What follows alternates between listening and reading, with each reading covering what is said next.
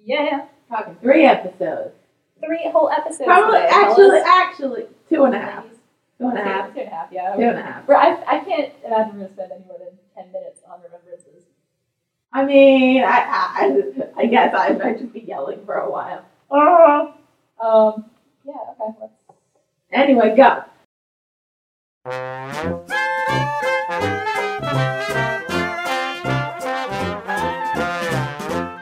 Okay, so welcome back to another episode of First Reaction Fan Reaction. I am your host, Kaylin Collier. With me is my co-host, Sarah Whitman. Alright, today we are still on The Legend of Korra. I just realized I really have to pee. Do you want to go?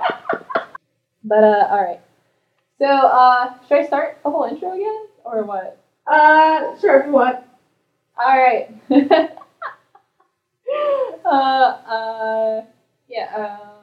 No, well, let's just start, because I already did my whole intro. Alright, go ahead. Turned out okay. Alright, so today we're going to be talking about, we are on The Legend of Korra, book 2, and we're going to be talking about 3 episodes today. Mm-hmm. What are you doing? The camera's still on, and Derek is waving her It's wand. not recording, though. It's not recording, but I just have to sit here and watch it. It's not You guys funny. are spared from this.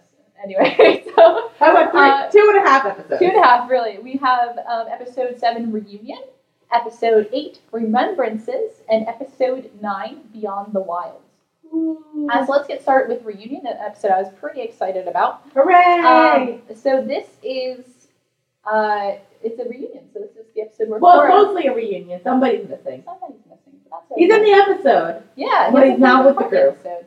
So this is the episode where Korra is returning to Republic City. Hooray! So the episode starts off with all of the Air Temple kids and Korra landing on Air Temple Island.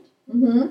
And so we get to see some characters. We see Boomy again. I feel like it's been a while since we've seen Boomy. Has it been like the whole season? I'm trying to think. Have we?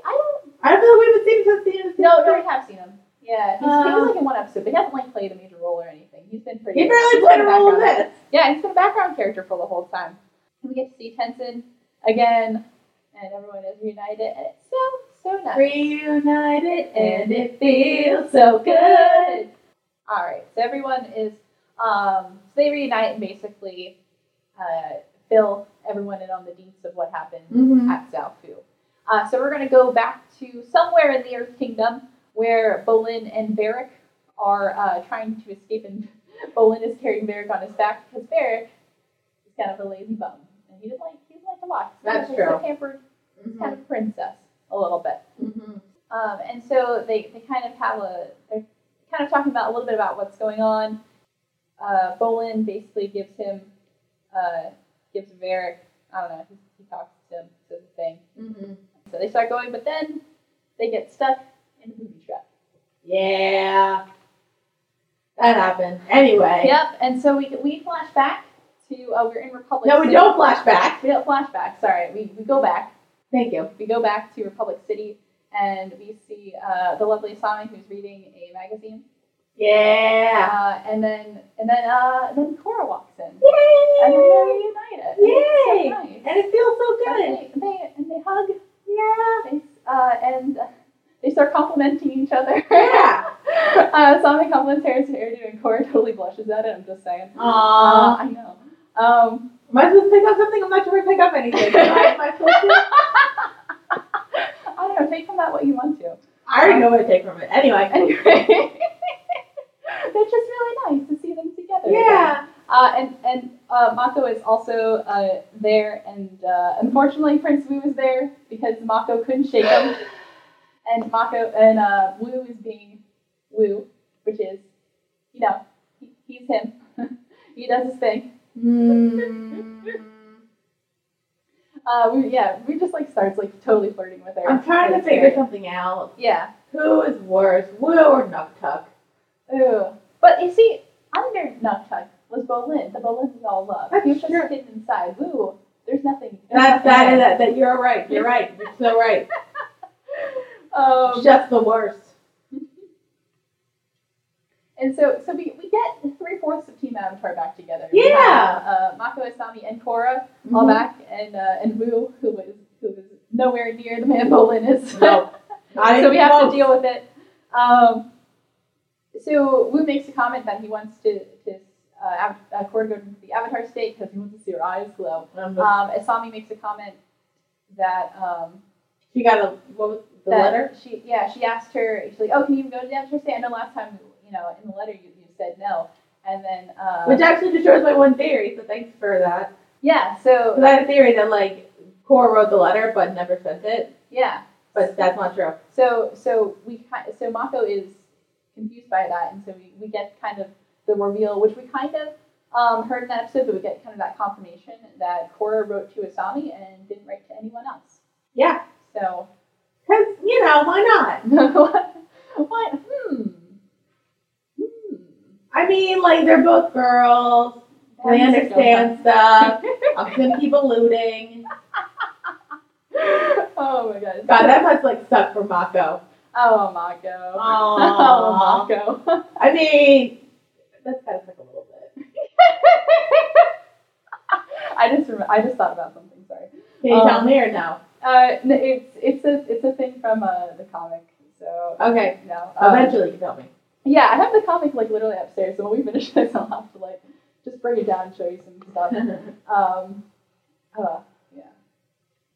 So Korra kind of shifts it back and asks what everyone else has been up to. Because they're like, sorry, it's kind of been 3 years. What's everyone up to? Asami kind of brings up that she had gotten back in contact with her dad. Mm-hmm. And Korra is like, oh, well, can you trust him? And then Asami kind of gets a little annoyed at that, saying, hey, you were away for 3 years. Stop getting all... They have a bit of a quarrel. What's the word? A quarrel. Anyway, so... how long are we going to keep beating around the bush? We're gonna just keep beating around this bush. Okay. Or if you want to come on the same go. Anyway, so... Sorry. So Korra says she didn't mean to be away for so long. I think she feels kind of bad about that. So Wu interrupts, of course, because that's all he does. He just gets in the way of all the stuff that is going on. The stuff we give a shit about. And he announces that he has to pee, which is a plot point here, I guess, in this episode. And so he asks for Mako to come with him, but Mako is like, no, you can pee by yourself. It's fine. Mm-hmm. You're a man. Sort of. I guess. So Wu goes to the bathroom, but the attendant that's in there, it seems like that's not his only job. He's got another job, mm-hmm. which is a kidnapper, because he does some of the clone, but the clone is a knockout gas. Yeah. And he's gone. Yeah.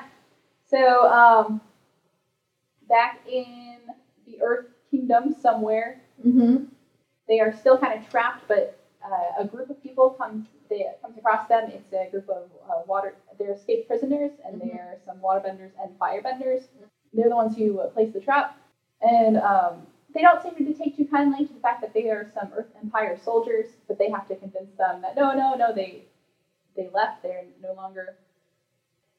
So back at the restaurant, they kind of notice that Wu's been gone. Well, Mako notices, because mm-hmm. that's kind of Mako's job. Mm-hmm. And then he wonders where Wu has gone, so he goes to check, but the bathroom is empty. Mm-hmm. And which prompts Korra and Sani to start kind of looking around.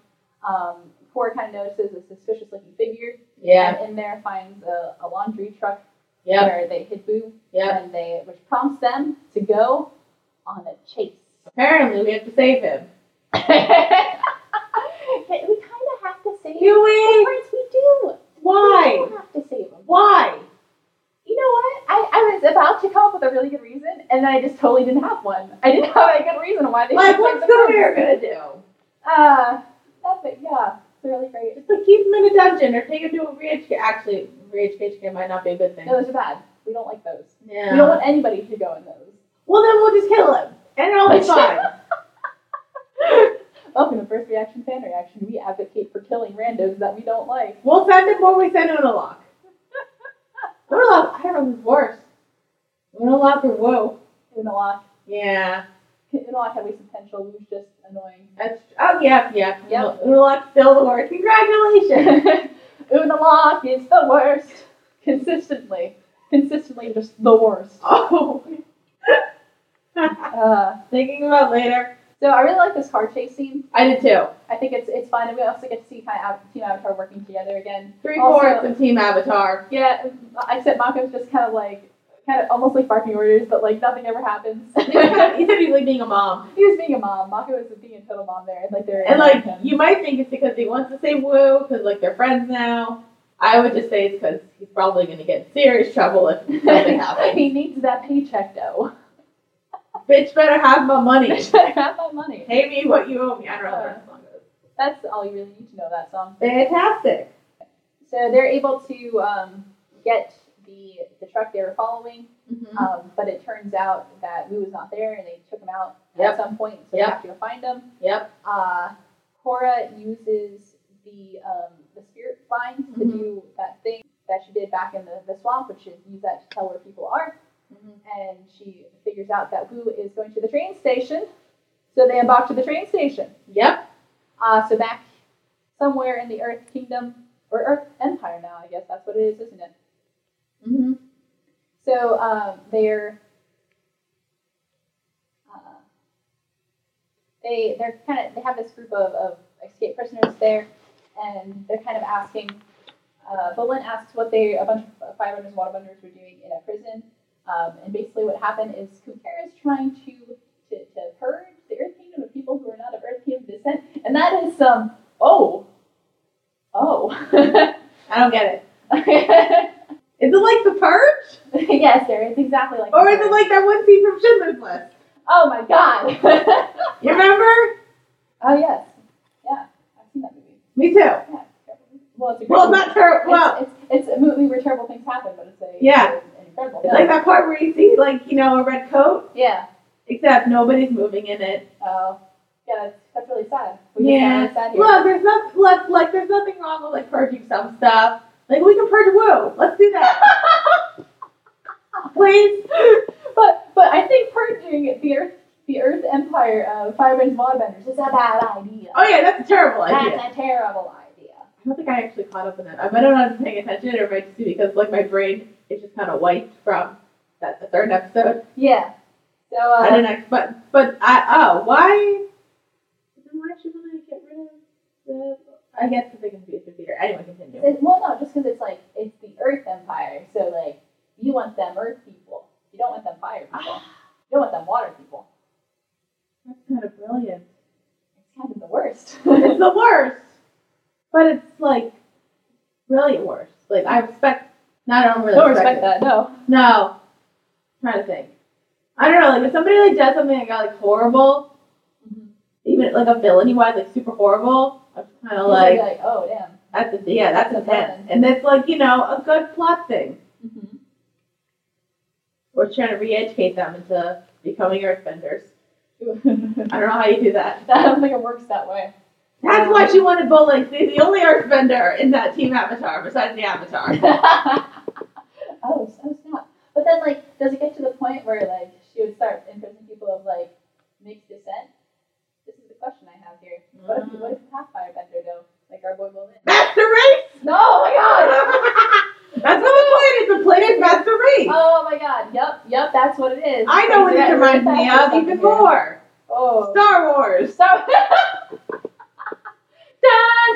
feel like we just keep bringing up Star Wars in this show. Like we're like every other because it's a parallel or something else that I don't really feel like bringing up because it's going to make this really depressing. Yep. Okay. That's welcome to First Reaction Fan Reaction. It's the complete opposite of Godwin's Law. Literally the complete opposite of Godwin's Law. Hooray! Anyway, so oh boy.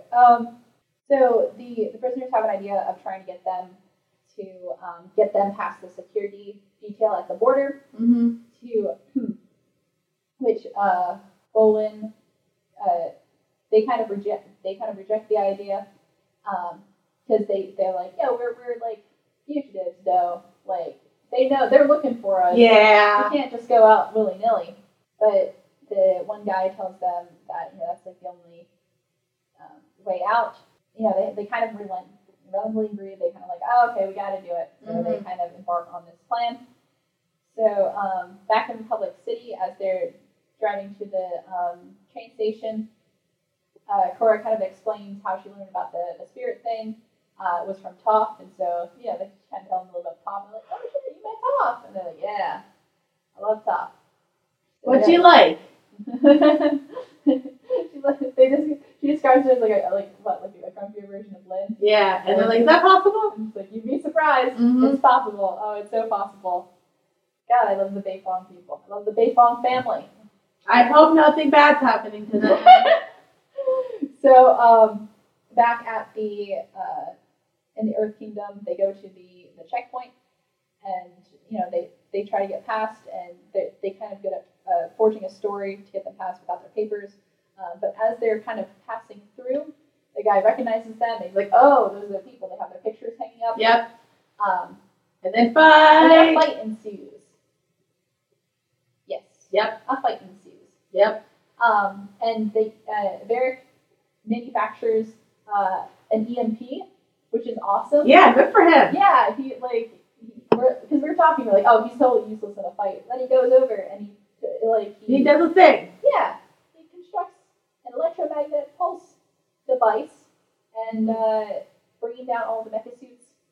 And they're about to escape, but the other prisoners are still fighting. So Bolin does some cool lava bending stuff, and all of them are able to escape. Hooray! Yay, lava bending. Anytime we see lava bending, we're always like, lava! Yeah. And it's so good at It makes Bolin special.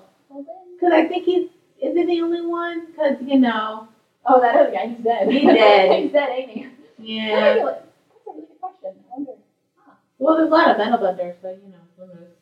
Who knows? What other lava benders may be out there? Mm-hmm. So back at the train station, Cora is able to tell where Wu is, and they jump on the train, and they're looking for Wu. There's a bit of a fight, like not a physical fight, but a mental fight, a verbal fight between everybody. Yeah, everybody starts kind of getting on each other's nerves and yelling at each other for different things. Yeah. Because that's just what they do. This is Team Avatar for you. Yep. But they are able to find Wu, and then some of the people who were kidnapping him, there's like a fight that ensues as they escape. And yep, fight ensues. And it's a good fight. And everyone gets in on the action. Not just Cora, but Cora, Mako, and Asami are all fighting, trying to save Wu. Well, I mean, Wu doesn't do anything. Wu doesn't do anything. But Wu's like the second worst. Besides doing a lot. Yeah, but Wu's kind of a little bit the worst. Yeah. And so they are all able to escape, and they kind of like reminisce. They're like, oh, this is just like old times. And then Asami's like, yeah, except for yelling at each other. And they're like, no, yeah, no, that's pretty normal for us. Yeah. All we do is yell at each other. Mm-hmm. That's great. And they have a group hug. And we're trying to stand in on it. And then no. Like, Cora pushes them out. And I'm like, good for you. Cora just totally stiff arms them. Mm-hmm. So they, so in the end, they bring Wu to Asami's like mansion where Mako Bolin's family is staying, and they let him stay there. Yeah. And Mako's grandmother loves royalty, so it all works out. Yeah. That was really cute. And then back at the with Bolin and Varric, they get a boat, and they're going to go north toward Republic City, and they all jump on that, go on their way. Yep. And then we end with we're in the Foggy Swamp with Nerd Sun. Nerd Sun is there. And Great. And Kavir is there as well. And so there's apparently in the vines in the Banyan Grove tree, that big old tree that we love, there is more spirit energy there than the vines in Republic City. So they're gonna Cut it up. Yeah. Get in with that. They're gonna harvest that shit.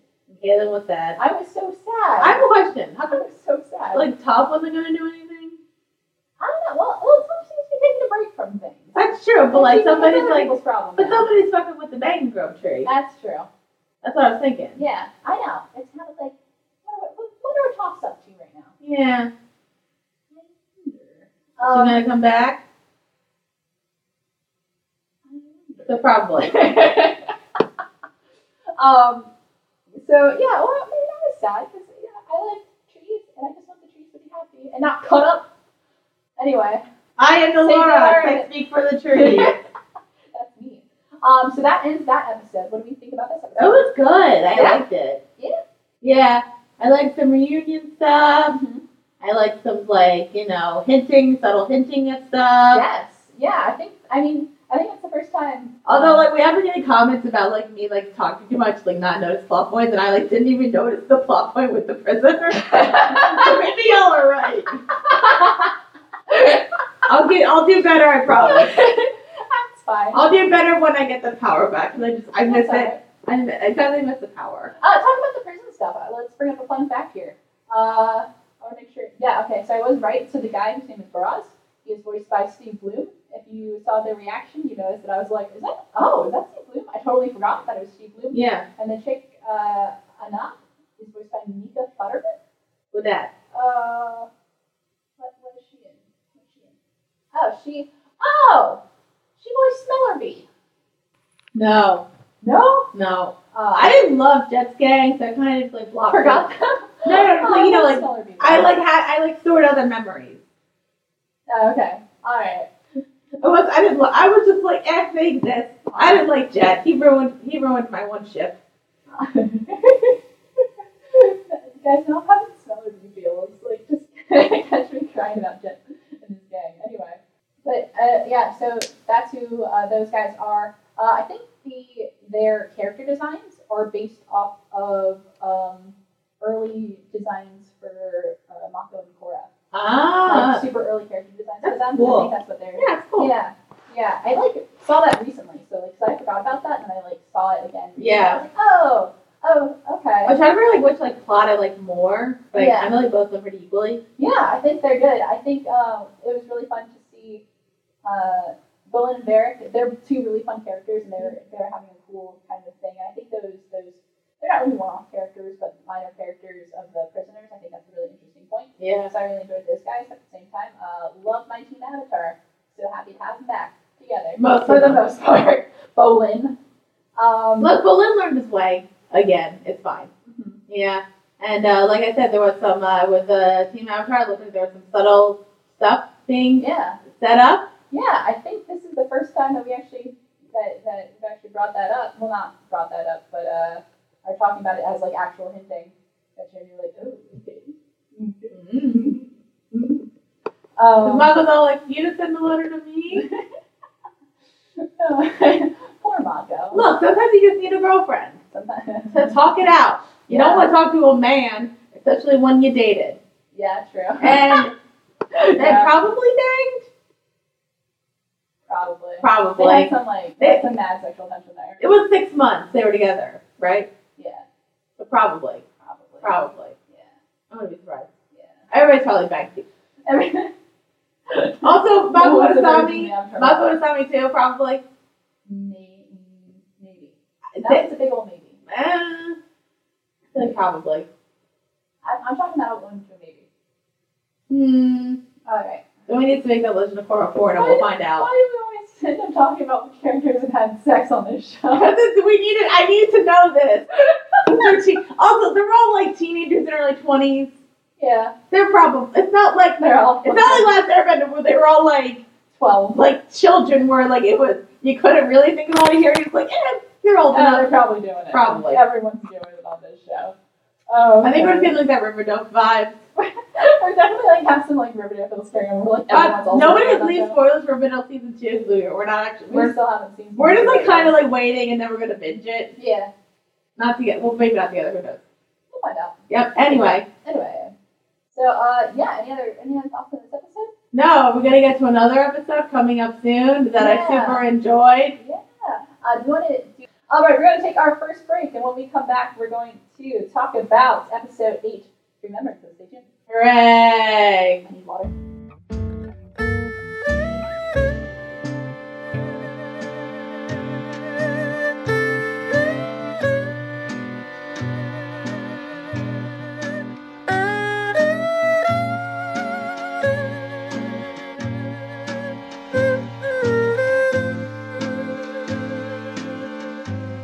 All right, let's back to this. Okay. All right, welcome back. We are going to talk about episode 8, Remembrances. Now, we're going to try to fly through this because spoiler alert, it's a clip show. It's a clip show. So what happened with this? If you're not familiar, if you're watching, especially if you're watching this show later on and you weren't kind of around during its first run, Mm-hmm. You're going to you're going to be wondering why the hell is there a clip show? Mm-hmm. Well, what happened was Nickelodeon really screwed this show over on multiple things. Mm-hmm. For one, they took the show off. Yeah, was it online? Midway through book 3, this was the episode before one with the Earth Queen, Long Live the Queen. Yeah, they took it off the air and they put it exclusively online. And then they started airing 2 episodes at a time every week. They're really trying to get the show just out there and over with. Mm-hmm. So it was online for half of book 3 and then all of book 4 was entirely online, which was the dumbest thing. Anyway, and another thing that they really screwed the show over with. There's a couple different things because they moved it around to different times. Like they moved it to the Friday night spot, which is the death spot. And they also they got their budget slashed on book 4. So what happened was the budget got cut enough for basically they ordered 14 episodes, but they only gave them enough budget for 13. There's only 13 episodes though. Oh. Strike that. They ordered 13 episodes, only gave them a budget of 12. That's what happened. That's dumb. Yeah. Yeah. So they decided to do a clip show. Yeah. So there's a couple different options that I guess they could have. I'm reading it here that they could have done that or basically let go of a bunch of crew members. So instead of doing that, they just decided to make that episode into a clip show. Well, good. I mean, that seems a lot nicer. Yeah. But nobody likes clip show, but this was something that had to be done as necessary. I don't mind a clip show. It's just kind of, I hate clip shows. You have to do it right. Yeah. Also, a question: how did you feel when you were like, "Oh my God, it's a new episode," and then it's a clip show? Well, I think that I'm pretty sure. Did you know? Yes, I'm pretty sure I knew. Because I follow both of the creators on Tumblr, and I think beforehand they had shared kind of the troubles they were having and how they had to make a clip show because of the budget reasons. They were pretty transparent about that. Yeah. So probably because they're really pissed, because I would be super pissed. So I'm pretty sure they said so beforehand that, hey, we have a clip show coming up because of all this crap that went down with Nickelodeon.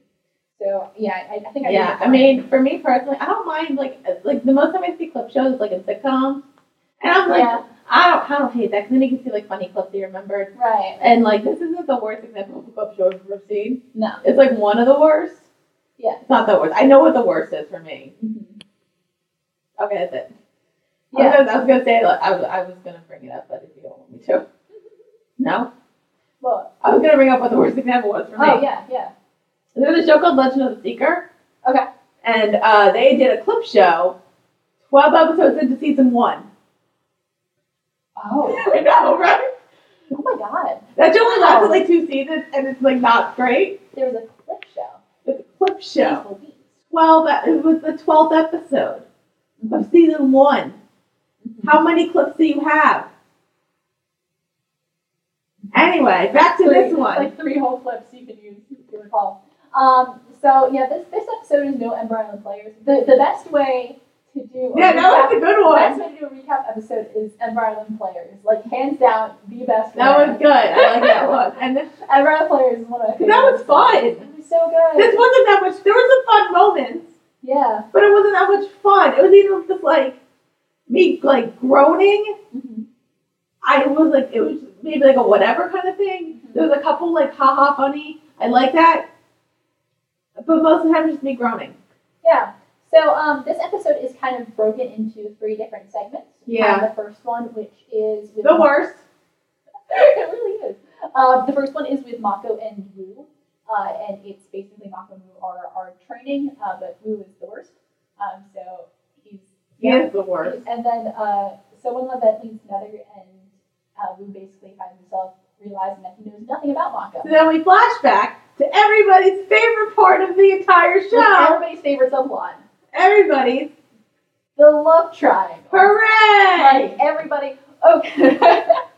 So basically, Mako's whole story is related to him and his romances. And you know what? And here's we go through the whole fucking thing. It's true. There's not a moment that's left undiscussed. Even after the breakups. Yeah. There's a little bit of that, which I didn't mind because I like that part. Yeah. But everything. And I'm just I didn't care then. Do You think I still care? That shit doesn't matter anymore.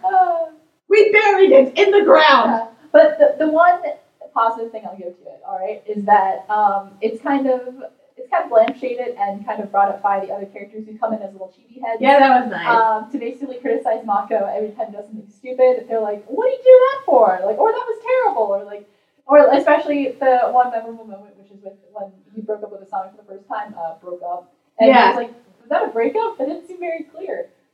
So that was really good. You bought the whole romance thing, which is so annoying, but they did kind of poke fun at it a little bit, which made it not as bad, I thought. I still hate the whole thing. It was 10 minutes! Yeah, the whole clip was like 10 minutes. That was probably the longest part. I think it was the longest segment. I hope this reaction is funny for y'all. Yeah. It's just like me, just like not enjoying this at all. Yeah. Yeah, it wasn't very fun. Yeah, and then next bit. And so, that's pretty much all that is. Actually, wait, before we do that, I guess we'll divide these all up pretty evenly. So what do you think is the point of bringing back the romance subplots to, like, just talk about them in a clip show? I'm very curious. Like, what do you think is the point of that? There is none! Yes, thank you. Because, like, usually if you're doing it, like, I feel like in an episode like this, if you're doing a clip show to bring up old points, you're bringing a thing up because it's going to come back and play again. And so, but, like, when I watch this, I'm like, but we already resolved all these. Yeah, everything's resolved! Like, this is resolved. Why are you bringing this up? Like, they're all friends now. Yeah, so it just felt really weird. I'm like, and we might have sexual tension somewhere else at this point. Everybody has redirected themselves. It's just because it was like, I want to know about Mako. And I'm like, but nobody cares about Mako. I mean, we all know it's because to fill time. And the one thing you can always fill time with is making fun of the love triangle. But, like... Because did everybody hate it? You mean, like, fans? Yes. I mean, it was one of those things that I think people, if you didn't hate it, you begrudgingly accepted it for what it was. You just had to be like, oh... I just hated it, because, I love romance. Yeah. I do. And, looking at, clips alone, the Korra Mako kind of romance thing, it could have worked. Yeah. I just think they didn't do it well, and it didn't seem like what's the word I'm thinking of? Stupid. No. Semi-forced in because of, the miniseries thing. Yeah. It seemed forced in, and then they had to, it's so forced. It was forced, yeah. And then they had to keep it going, and at that point, I just didn't care. Mm-hmm. And then they just made it worse. Yeah. Literally, the only thing some fun romance stuff brought in was that it got us Asami. Yeah. That's it. That's it. Which is a really pretty good trade-off, but still, we didn't have to enjoy the rest of that because there's other ways to bring her in. But yeah, no, I think the only, if you like the love triangle, you only like it because you like Korra and Mako together. The only reason. Guys, the best Mako is Detective Mako. That's so true. And also Korra and Mako friendship Mako. It's so good. They have a good friendship. They have a great friendship. They don't let them be together romantically. Ever. But they can be friends. Yes. Good friends. Yes. That's more. Mako is a great, like we said, Mako's a great friend and a terrible boyfriend. Anyway, do you want to get to the next part? Yeah, let's get to the next part, which was there. Yeah. So behind our next kind of, I guess, remembrance or whatever takes place on Air Temple Island. We have Korra who's kind of like looking off to the distance and the sunset. It's very pretty. Hey, that was that time her and Mako looked off into the distance in the moonlight. Except she wasn't looking at it. That's so true. Oh my god. And so while Korra's kind of looking in the distance, Asami comes up and they start talking. She's got tea. She's got tea for her. It's so sweet. She's like, I thought you might be getting cold. And it's like, bitch, I'm from the South Pole. No, it's nice. It's so nice, actually. It's very nice. Mm-hmm. Anyway. Korra's kind of reflecting, and she talks about what Toph said, which was, things are always going to be out of balance. Like, there's really no point to any of it, basically. Mm-hmm. And Tommy's like, oh, that's ridiculous. And then they kind of talk about things, and Korra goes through, basically goes through all the antagonists. That's basically what she does. Goes through all the villains of the season and mm-hmm. kind of discussing them and how she fought them and how she reacted to them and all that kind of stuff. Yeah. Yeah. So that's that. And then Tenzin comes in. And then Tenzin comes in and Cox blocks the whole thing. Anyway, so.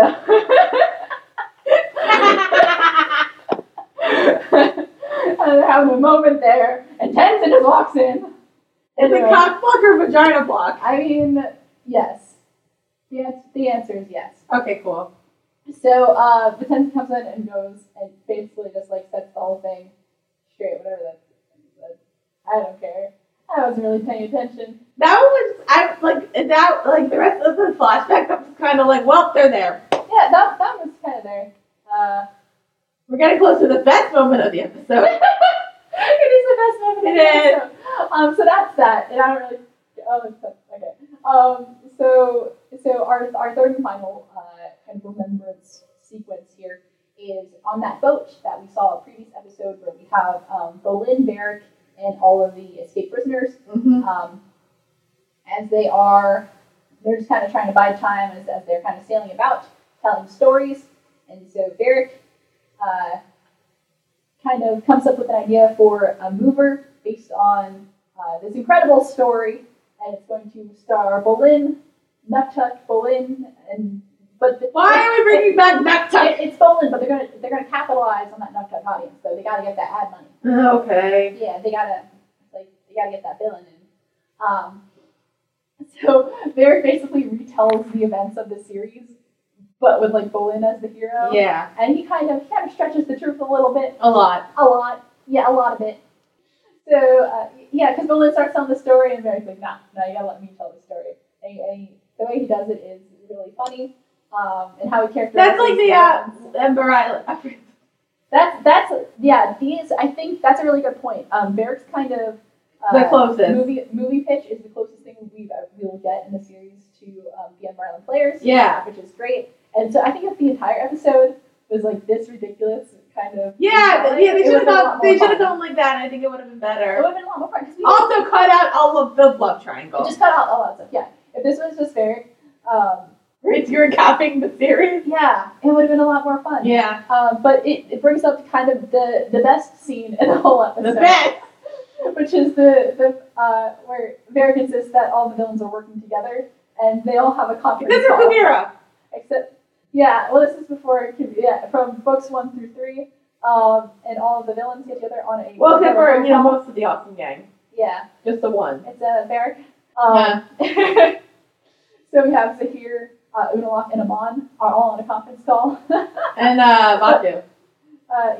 Vaatu. Yeah. But Unalaq isn't supposed to be on the call, but he comes anyway, and it's obvious that nobody likes Unalaq. And it's not even like real Unalaq. No, it's Nuktuk Unalaq. And it's great. Everybody's like, nobody likes you Unalaq, and I'm like, I agree. Yeah. Nobody liked him. It's so good. And just like that whole scene is like the best part of the whole thing. It's just like ridiculous. And nobody likes Unalaq, and they all like leave the phone call as soon as he gets on it. Yeah. Oh, it's so good. You notice how Vaatu got a phone in that tree? I love like the photoshopped phones in like half the shots. He's holding the phone with his little tail. Yeah. And like Unalaq has like a really obviously photoshopped phone. It's so good. Yeah. This is really good. Anyway, so Bolin is like, and they also like Photoshop Bolin's head into various scenes, like the giant blue spirit Korra. Although it still has boobs. Yeah, the boobs make you feel powerful. That's true. Yeah, and then also Photoshop his face onto a dragon, which is great.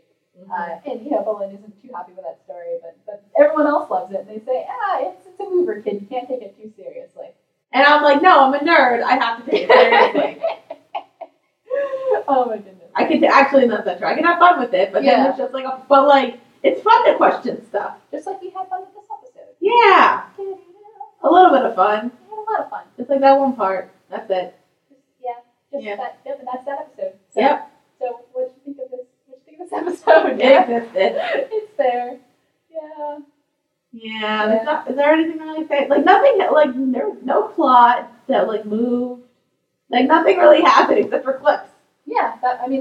That's like literally, like if you're like watching this for the first time, you could probably not watch this episode. You could.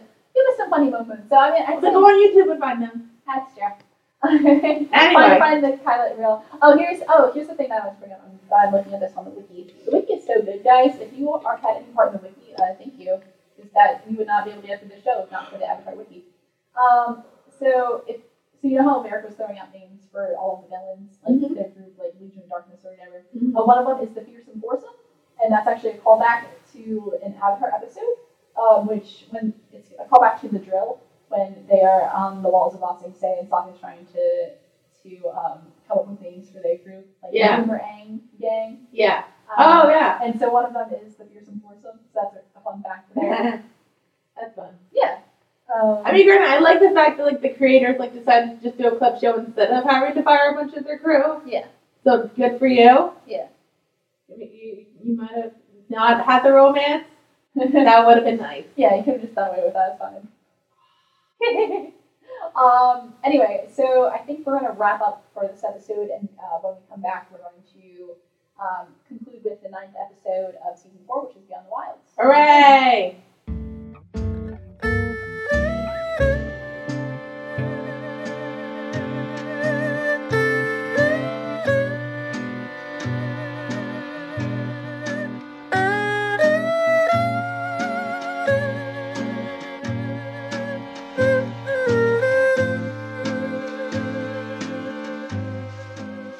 Alright, so welcome back for the second time. It's good to have you back. Thanks for sticking with us.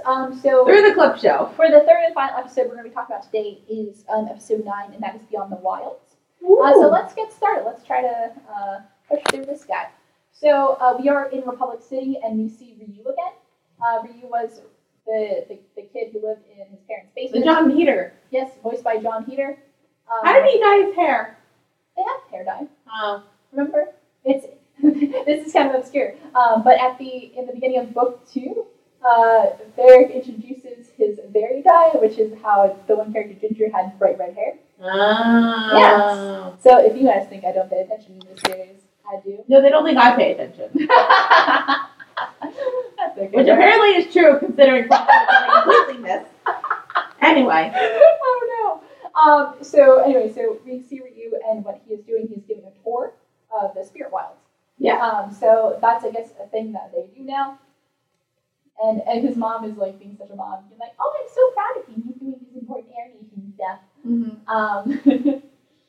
But as they are touring, starting with a bunch of journalists and tourists and journalists. Mm-hmm. I think, or just tourists. I have tourists here. I thought they were journalists. I think they look more like tourists. I mean, they have cameras, but yeah, true. They have the one guy with the hat. You notice the guy who poked the thing with the stick? He's in not every episode. He's in a lot of episodes as a background character. Oh. Okay. Yeah. I'll have to. Yeah. Speaking of stick poking, the spirits be pissed. The spirits aren't happy. They have a spirit mind who's like all pissed about stuff, and then he goes to attack. So it starts moving, and the guy's like, "I'm gonna poke it with a stick," which is a bad idea. Don't poke it with a stick. And then so they all end up getting captured. Ryu tries to fight him off, but he's not that good. Mm-hmm. He goes like, "Ugh," and there's like a small gust of wind, and it doesn't really do anything. Yeah. So they all get captured. Yep. So back on Air Temple Island, we see Korra and Opal are talking, and Opal's kind of concerned about her family and everything, which makes sense. Oh, it makes, yeah. Because her family's kind of captured by Kuvira, and she's not one to be Well, tribal. most of them are captured. And then there's Nerd Son, who we don't care about. Nobody cares about Nerd Son. I wonder if he's going to turn back to... Is he going to turn back to the light? That's a good question. So... but their kind of conversation is interrupted by Jinora, who is like, "Hey, weird thing about there's some weird stuff happening in the Spirit Wilds," and so they go out to investigate.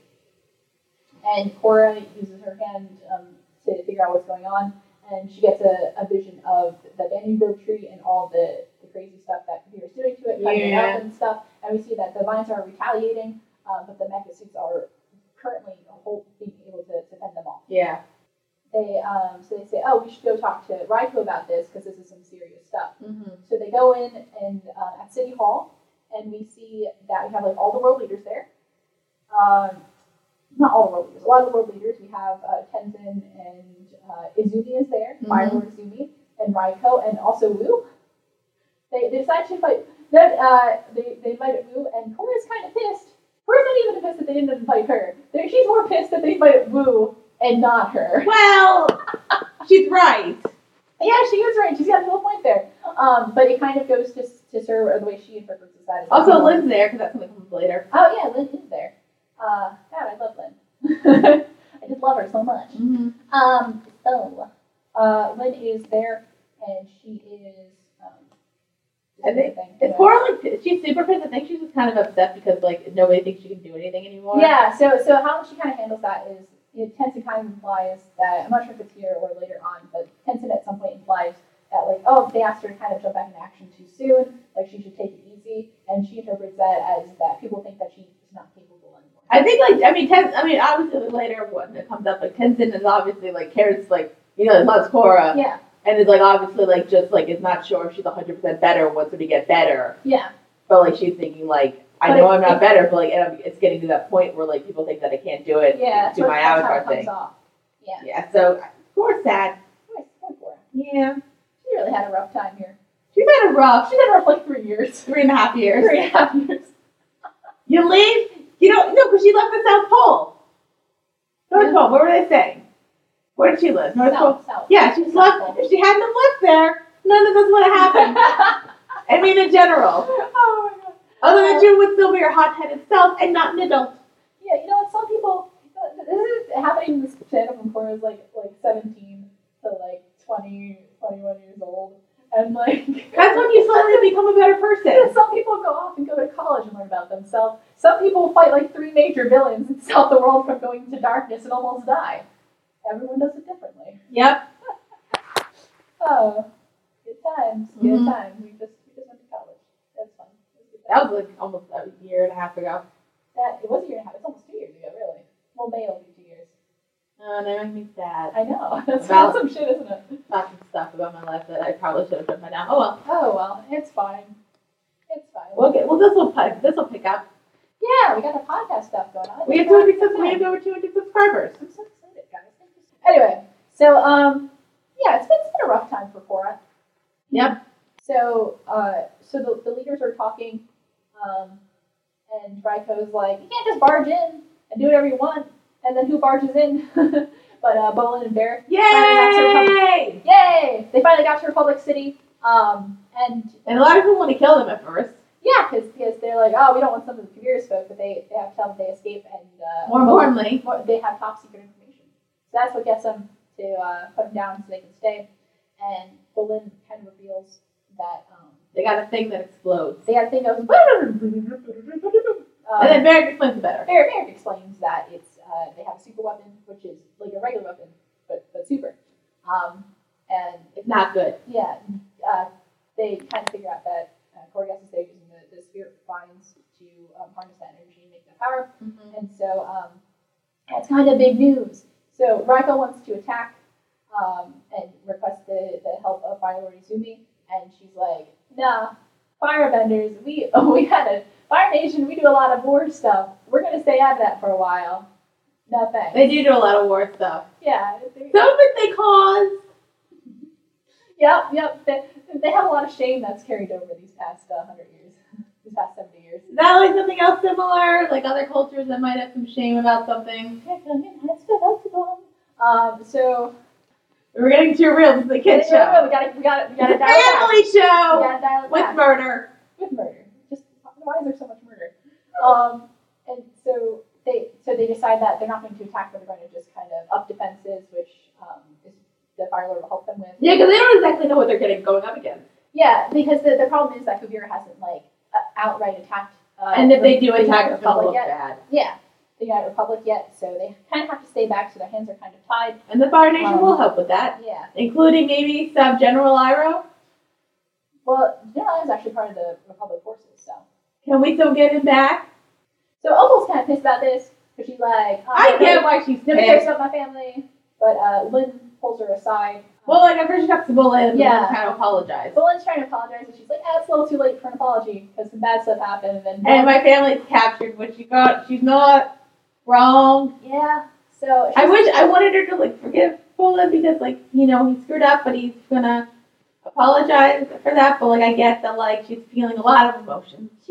It's her family. Yeah. Like, and Bolin's, not Bolin, the Beifongs will be. Yeah. Beifongs, Yeah. But anyway, Lynn pulls her aside. and says that, hey, basically says like, yo, we gotta take this matter into our own hands. We gotta go save the fam. But I'm concerned. Oh yeah, there's a lot of things that can happen. Because that could lead to something terrible happen. Like the best case scenario is they just get the family out and everything's cool. Yeah. And then they can fight them off. Mm-hmm. But like they could get captured, or like they could like Kuvir can like twist it on their head. Oh yeah. Which she could do. And then society's gonna hate the Baybugs. Maybe even hate like main Earthbender people more, and then they'll want to side with her. So I'm saying like maybe just like figure out a way to defeat Kuvira in general or expose her, and then get your family out. Yeah, that's a good idea. Do like what you did with Amon. Oh, good idea. Learn from your accomplishments. For once, learn from what you already did right. I didn't think that was that hard. Wait, I think we kind of picked it up at the end of this episode. Hey. Yeah, a little bit. Anyway. That's a good point. So back in the Spirit Wilds, Jinora is investigating. Oh no, we forgot the group hug part. So yeah, if you have a nice reunion moment with another 3/4 of Team Avatar because Asami is not there, can't we just get these people in a room for once? Go. It's been so long. It's been so long. Well, not really, because the 3-year jump just kind of happened. Yeah, it just kind of, but still, in theory, it's been a long time. Yeah. And so they have a group hug. I just wanted to bring that up because they all love each other. Like even though they forgive Bolin because they forgive all of each other. Well, I mean, granted, like they all forgive each other, and I'm like, well, granted, like none of their families kidnapped. Yeah, but they're tight. Team Avatar, even though they're apart from each other for 2 years, they still love each other. They do. And I just love them so much. Yeah. I'm so sad, but like in a good way. I'm happy crying. So back in the Spirit Wilds, Jinora is investigating, and she gets captured. Yep, she gets captured, and she uses her kind of projection abilities to send a message to Korra and Mako to say, "Hey, help!" And then Mako and Korra go on an adventure. They go on an adventure. There's a lot of them together, and I liked it. Yeah, this was a very like Korra Mako kind of being friends episode. Like what they should have done in the beginning. Yeah, hey, about that. So they're investigating, and they find kind of this weird, like inside this building, they find these like Matrix things. Yeah, like green cocoons. Matrix things. Yeah, kind of a little bit Matrixy. Yeah. And so it turns out they're in the spirit world. So Korra tries to go in to see if she can save them. You know what I just thought about this. Remember? Yeah. It's weird because like they're like kidnapping humans, and it's kind of like the spirit, like the spirit thing, kind of thing. Like we're gonna keep kidnapping people until you stop this. Mm-hmm. And it kind of reminded me of remember the third Xenon movie where like you had the goddess of the moon, and she's like, I'm gonna keep fucking with y'all till you get off the moon. Remember that? And she was like that like punk ass green god girl. Oh my god! Wait, I need a picture of this. And Selene, I think it was like it was either Selene or Selena, goddess of the moon from Xenon. Good. And like they had like a I think it was this whole thing because like they had an image of her where she was like this like actual like godlike looking creature, goddess looking, and she tried to be like this punk chick. Oh man, I cannot find a picture of this. Look, I think a lot of them are like posters. Yeah, what the heck? I know, isn't it hard? It's been a long time since I've seen. I found the back of her head. I found like Photoshop one. And I found I found the face of her. Oh yeah. Yeah, her. Yeah. Okay. Alright. I'm missing on. Yeah. Where the fuck were we? No, we're talking about the pods. The pods. Oh shit, yeah. They found them in pods. Yeah, they found them in pods, and so Korra wants to go into the spirit world and see if she can find them. But as she tries to enter the spirit world, she's not in the spirit world. She's in a flashback. But a fun flashback. Well, PTSD flashback. Yeah, the one where she gets attacked by Zahir, and she's like, I thought I was done with this. And he basically says, you'll never be done with this. And she has to come out of it. Yeah. Yeah. And Korra's like, yo, tells Tenzin later, she's like, yo, Tenzin, I gotta go see Zahir. We gotta put an end to this. And I'm like, hooray! I'm not sure if this is like a good idea, but like, and back on Air Temple Island, Bolin and Pabu reunite. Reunited, and it feels so good. That was a fun one. Yeah, it was nice. And then, Bolin wants to use Pabu to get Opal back. And so he does that by attaching a note to Pabu. And saying that Bolin. Basically it's a distress call, and then Opal gets concerned, runs to the Which location. means she still cares. She cares about him, but it turns out to be a date, and she's not really into that. She's like, hey, again, her family. My family's kidnapped. Like they're probably by the person right he now. used to work for. Exactly. Like granted, like Bolin had nothing to do with that. Yeah. And tried to help a little bit. He tried. But it didn't really work. It never anything to do with it. He was captured at that point when they all got captured. Yeah. So, might want to explain the action of will probably help. Yeah, no. Opal's not really into that. And she's like, not really feeling a date right now. So that plan is a real bust. I feel like they could probably work out everything okay when her family's okay. Yeah. I'm not saying like perfect, like get back together right away. I'm saying, like I said, date night, giant fight, then you make up. So, you're the one who brings up makeup stuff with them, I'm just saying. I always think that's what you're implying anyway. I wasn't. I was just thinking like a nice, like tender hug. Oh, I like that. That's actually really nice. Let's just keep it a tender hug. I was kind of thinking of like, I don't want to go on another tangent. Okay, let's keep going. So I'll say it later. So back in President Raiko's office, we have a scene with Raiko, Asami, and Varric. Mm-hmm. And Raiko says,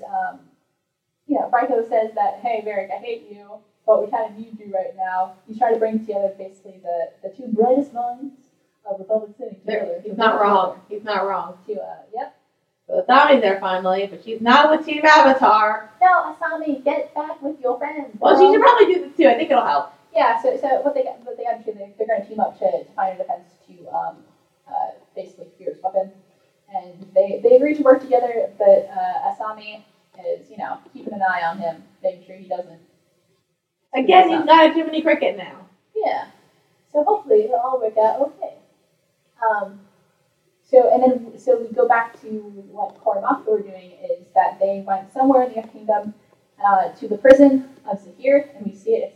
It's kind of in the mountains, kind of like it was before, but not the same. Not the same prison. It's far more fortified now, which is really saying something. Like it's deep underground, which is kind of smart for a guy that likes to fly. Deep underground. So they go into a cell, and Korra insists on going alone. And Zahir's there. He's floating. He's all chained up. They're just kind of floating in the middle of the room. And you noted that he had all his hair back. Yeah. And you were. His hair grew back really quickly. I thought. It's been 3 years. It's still like really long though. Yeah, but my hair grows really fast. Maybe I'm just jealous because I'm trying to grow out one part of my hair. And it's taking forever. Are you trying to look Skrillex? Not like that long. I'm trying to get it to like down there. Oh, you're trying to get like a bob kind of thing? Like this. Like pixie cut? No, like kind of like Skrillex, but Skrillex cut off like 6 inches. Oh, so like the short thing within the buzz thing right here? Yeah. All right. Yeah. I respect that. Thanks. I'm just gonna keep my hair long. Okay. So Korra basically says that she came here to tell Zahir that like, hey, fuck you. Basically, she wanted to see him chained up to be like, all right, like I know he's chained up now, he can't hurt me anymore. Yeah, exactly. And Zahir's like, honey, that's not how that works. Yeah, because he basically proves to her that she's still afraid of him. Zahir basically tries to say that like, oh, I know like what you're going through and stuff, or like I know that you haven't been in the spirit world because like I go in the spirit world, which is interesting. And I talk to them and they say, Avatar hasn't really been around there, those parts. And Korra's kind of annoyed because she's like, you don't know anything about me, blah, blah, blah, blah. And she basically blames him for Kuvira because after what happened and after she went away, it kind of made room for this like dictator to come around, basically. And if there's one thing Zahir hates more than the Avatar, it's dictators. That's true. So actually, he hates people who rule. Yeah, like world leaders, but especially them dictators. Them dictators. And them queens. Them queens. He murdered one. True. So, who is like, I'm gonna help. So Zahir's like, oh shit, that's getting real. Alright, well, let's put our differences aside for now. I'll help you get back in school. And I'm like, hooray! Oh, cool, Zahir. Yeah. Straight. Listen, Zahir's, like, that's why Zahir is so awesome. Because he's complex. And he knows he knows his philosophy 100%. Yes. And just kind of is like sticks with it, even if it means like he has to work with the good guy. Yeah. Yeah. I also remember how I wanted to work with the Avatar when she was a baby. Well, we still really don't know what that meant, but yeah. I thought it was like they were going to manipulate her and brainwash her, and then she would want to sacrifice herself. Yeah. I think that's what we agreed on. We need an alternate universe comic. God, we do, guys. My friends. We need this. An Awesome Gang comic. A Sokka comic. So anyway, so Zahir says he's going to help her go through, get to the spirit world, work through whatever issue she's going through. So they meditate in the spirit world. They end up back in that kind of flashback. And Zahir tries to talk her through it and says, like, just let it play. Let it play out, because you know what really happened. Stop worrying about what might have happened. Yeah, that's kind of interesting, because like, but I guess like a problem with like a lot of people like who like saw like were like situations. Yeah. And like or like with anybody, like you think about what might happen, and then it's kind of like, but you know what happened. Right. You know everything turned out okay. Like yes. You got me. Yeah. We're good. Yeah. So so Korra lets it play out, and then she's in the spirit world. Yay. Yay! And then she asks her, yo, you know where those peeps are? And he's like, nah. But somebody does. But she pieces up. And so Bella comes back. Yay! But she's not really back because she was there the whole time. They said the line weird. I've always been inside of you. I get it. But anyway. But this is still nice. I still liked it. It was nice. It was nice. And then they find everybody. Yep, and then they find everybody and kind of Robert reveals Korra's like, I don't have any power in the spirit world. She's like, no, like you have the power to basically manipulate the spirit world, because that's what you know. That's what you do. That's what you do. Just because you can't bend the physical element, you can bend the energy around you. Yeah. Because one of the things that we know avatars can do is bend energy. Yep, and then she does that. She does that and frees everyone. Hooray! Yay! And then her PTSD is all gone. Yay! But unlike the first time when I thought it was gone, this is a better way. This is a good way. Work through your problems. Work through them. It's not just a Deus Ex, get it poison out of you machina. Hell yeah. Good job. Good job, team.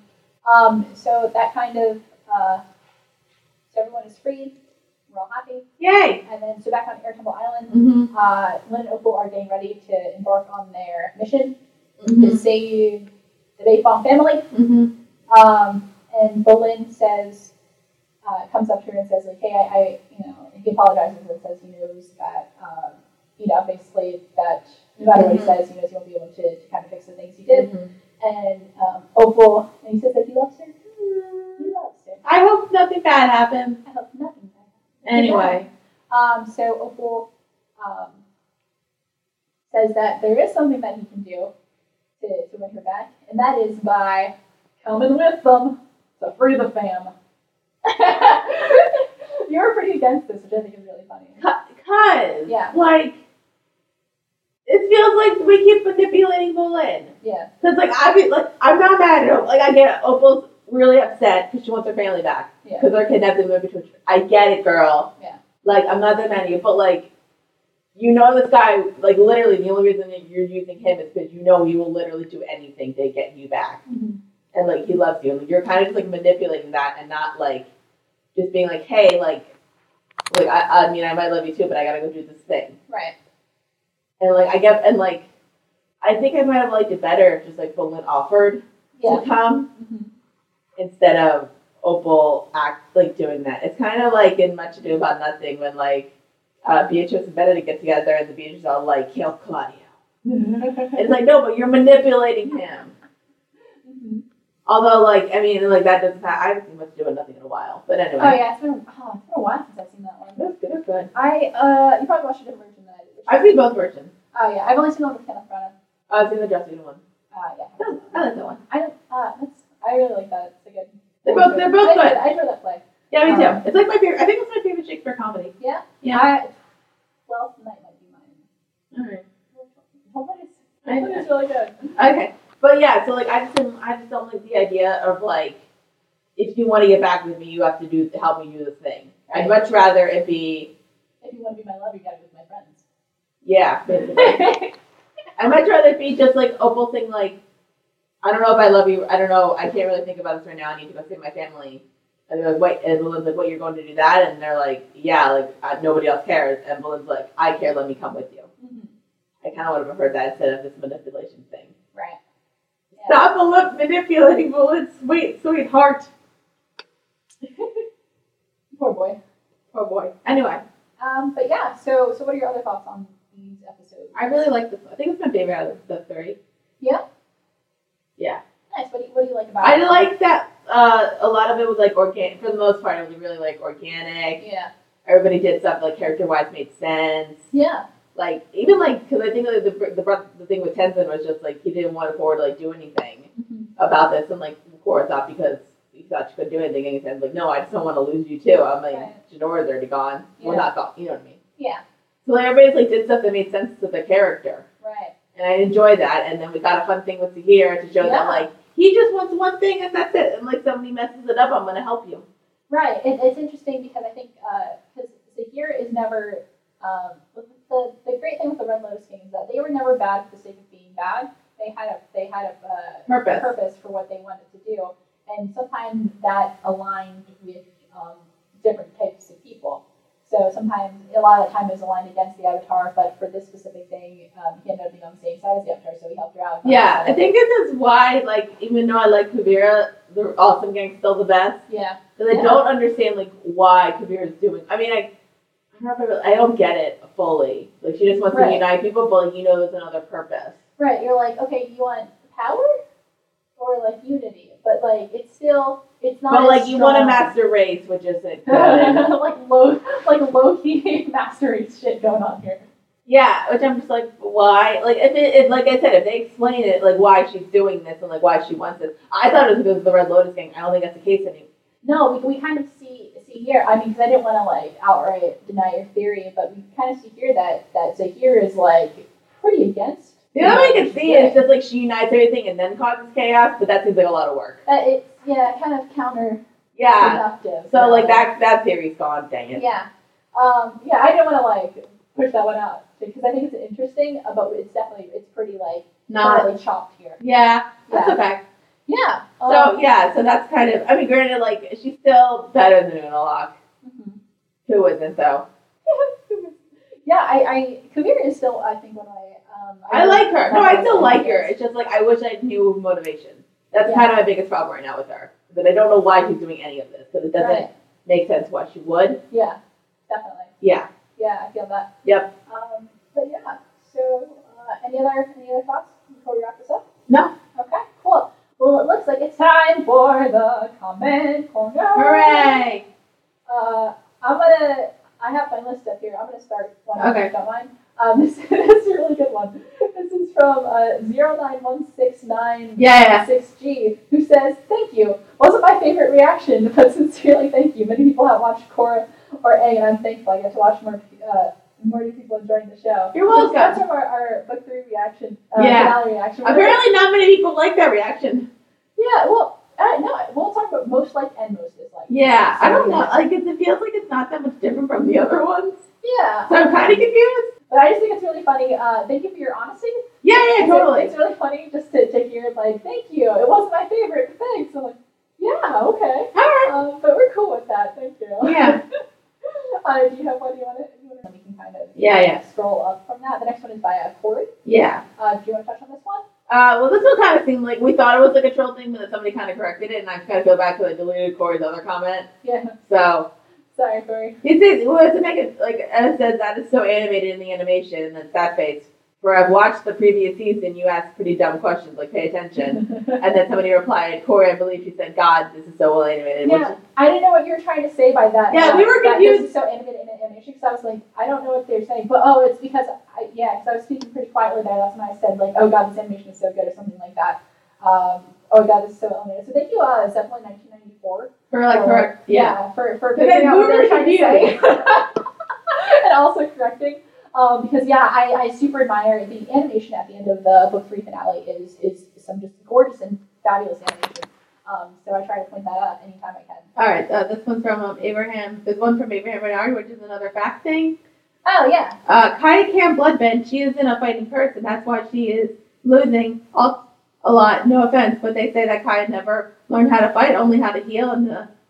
And the spiritual side, she is more of a healer than a fighter. And then Game Lover 254 said, she seems to be a pretty adept fighter. She held her own pretty well against Tahir and Minghua, and those are some of the best benders in the world. True. Yeah, like I'm kind of thinking, like I get she's probably a bit more of a healer, but like. And this is on which video? Long Live the Queen. Long Live the Queen. Okay. And my thing is just like Aang would have taught his daughter even if she was more of a healer. Katara would have taught her daughter. That too. That is all Katara right there. I like the one from Jack O'Tien from the before. Oh yes, this is my favorite interaction. She's like, hello, good day. And then Sean Kerwin comments, good day. So, hi, how's it going? We got a long comment from Anime Hunter, which I really like. Yes, Anime Hunter's comment on a lot of our stuff. Okay, this one says, so shout out to you, you're pretty chill. Well done, and another great reaction. Thank you. And Dara, I hope you're keeping notes, not only from this book, but from book 3 as well. Can't say the reason, but that it's important. Plus, you think episodes 1 and 2 are going to be thinking you've seen nothing yet. I know. Also, I haven't been taking notes. But I remember so pretty well. Just some info for you. Kabir's book with all the lawyers, which daughter of Romulans, which we knew. We discussed that, I think, in a later episode. And Ember Quill actually replied, wait, I had no idea Zelda voiced Kabir. She did an amazing job. Yeah, didn't she? She's so good. We talked about that, I think, last episode that we just discussed, and how great a job Sutherland does as Kabir. And I just realized this because we were saying it. PTSD has been recategorized as PTSS. Really? And in post-traumatic stress syndrome, making it a more recognized medical condition rather than mental. Oh, yeah, thanks for that info. That's actually really cool. I forgot about that. You mentioned that. Thanks for informing us. Part 2 and 3 of Turf Wars have release dates. Oh, yeah, because I think the second one comes out in January. Yes. Yeah, sorry, and then the third 3 comes out June 13th, I guess. It's also for Goodreads Choice Award nomination for Best Graphic Novel and Comic category. I guess. I didn't read them. Nice. Good. Well, Turf Wars is good. I had a lot of fun with Turf Wars. Okay, so this one, I think there's like 2 more I want to read. Yeah. Sad to say, Nosaka, they say in the first episode of the series that he died. I know that, but I want to know his backstory. Yeah, so we have to comment on this because this is Edgar Ratana from our book 4 premiere, and this is so we joke about there being Nosaka because it's a recurring theme in our podcast. I'm gonna have to link to this specific point in time because it's it's kind of a recurring joke on this podcast that because Sokka really we love Sokka. Yeah, so Sokka really got screwed over in this series. So yeah, like we're not saying I don't mind that he's dead because like most of them are dead, which is fine. But like we know nothing about him after Avatar: The Last Airbender. That's what bothers us. He's brought up like twice in this whole show. Yeah, and he has like one episode where he's in. Yeah, and that one flashback episode, and he has a statue, but that's really it. And so we do know that he died. Somehow we don't even know how he died. We don't even know how he died. There's theories on that, I'm sure. But so it's kind of a joke that we always like Sokka theories. We want to know what Sokka ever did. So we want to know if he fathered a child. So that's why we said what we said there. Yeah, like we're just upset that that comment has 13 upvotes. I just want to point that out there. I know. That's so they might just say because they might also be sad that there's not a lot of Sokka info. Yeah, so we'll definitely have to link to that this point. Okay, the last one I want to read also like a good amount of from Dazina Sadiv. Oh, Dazan. Yeah. Then Sandeep or Sandev. But sorry if we butcher your name. Yeah. We were trying. And they put Anatoto .1150 for you. That eyebrow wiggle. I got a couple comments on that. That eyebrow wiggle. I get you, sister. Just don't tip off so well. Well, I think now Darren knows what I'm talking about. Yeah. I can't even eyebrow wiggle, so you know. Oh, I keep every time there's a moment I do that eyebrow wiggle. I think somebody else also commented. There's a couple people who did that. Yep, Ember Quill, that person from before who did those waggling eyebrows. Those waggling eyebrows. And Zeppelin 1994 in that same episode. I'm not sure if this is referring to that moment, but I'm pretty sure it is. I says, Kaylin, I swear to God. And I'm like, that's like my favorite comment. That's my favorite comment is Kaylin, I swear to God. There's also a couple comments that kind of say I talk too much. Oh, yeah. Which I do, and I'm trying. I admit that I talk too much. It's just like kind of like with me whenever I'm reacting to something, especially when I'm with people. Mm-hmm. Like usually when I'm alone, I'm like pretty okay with this, but like I need to express my feelings, so I just do it through verbal. Like probably once I get the power back and it's on my show, I don't need to express my feelings a lot, so I'm not going to talk too much. Yeah. But also, like Caitlin knows, I talk a lot. But I'm working on it, guys, and I appreciate your constructive criticism. Thank you. If you didn't talk a lot, it'd make this podcast very awkward. It'd be a lot of... No, I think we need the reaction because I talk a lot. I know. Instead of paying attention, which I said was true, but I totally missed the point. It's true, guys. You're not wrong. I'm sorry. I'm going to work on it. It's all right. But we should probably wrap it up there. Yeah. Especially because this episode is going on for forever. Well, it's 3 episodes. It's 2.5. Thanks. 2.5. Yeah, thanks for sticking around if you made it to this point. Especially if we read your comment and I say something you guys are right about, so you're welcome. So that is all the time we have for today. Be sure to check us out on all kinds of social medias. We are on Facebook. We are Witty Clothes Productions. We are on Twitter at Witty Clothes. We're also on Patreon if you want to look at us there. Mm-hmm. We are Witty Clothes. If you are listening to us on YouTube, we have an iTunes. You can check us out. You can download our episodes, take them on to go. I personally like to listen to podcasts in my car. Me too. And leave a review. Yeah. So we are on iTunes, and we are Witty Clothes Productions on there. And you can always rate us and leave us a review, which we will, along with comments, we also read those on the show. That is in theory if we got some. So let us know. If you, iTunes doesn't tell us when people subscribe to our stuff on iTunes, so we never know who's watching, so or listening, excuse me. So we never know. So if you could let us know through that, that'd be great. And what other social medias? Oh, if you're listening to us on any other form of media that's not YouTube, we are on YouTube. We are Witty Clothes Productions. So come on over, maybe subscribe to us because our numbers are going up and we're pretty darn stoked. We are. I was looking at this on iTunes. It's kind of funny how we started Collection of Horror at episode 10. Yeah. And we're past episode 30 now. Yeah, nice. We're doing this. Granted, the next show it's not going to take super long, but it's going to take probably take a while. Knowing how many episodes there are of both, I'd say about equal. Okay. And so also, you can always leave us a comment on YouTube. We try to read as many as we can. We got a lot from last time, so we appreciate that. That's a good problem to have if we don't know. So if you left us a comment and you haven't heard it yet, we try to get to those in the future. We record a bunch of these in advance, so it'll take us probably at least a month or two to get to them. So we apologize for that. That's just how we do things. So it's just how we roll. All right, so that is all the time we have for today. Join us next time as we're going to talk about Legend of Korra Book 4, Episode 10. Oh, so close to the end. Operation Beifong and Episode 11, Kuvira's Gambit. Stay tuned. Peace. Peace.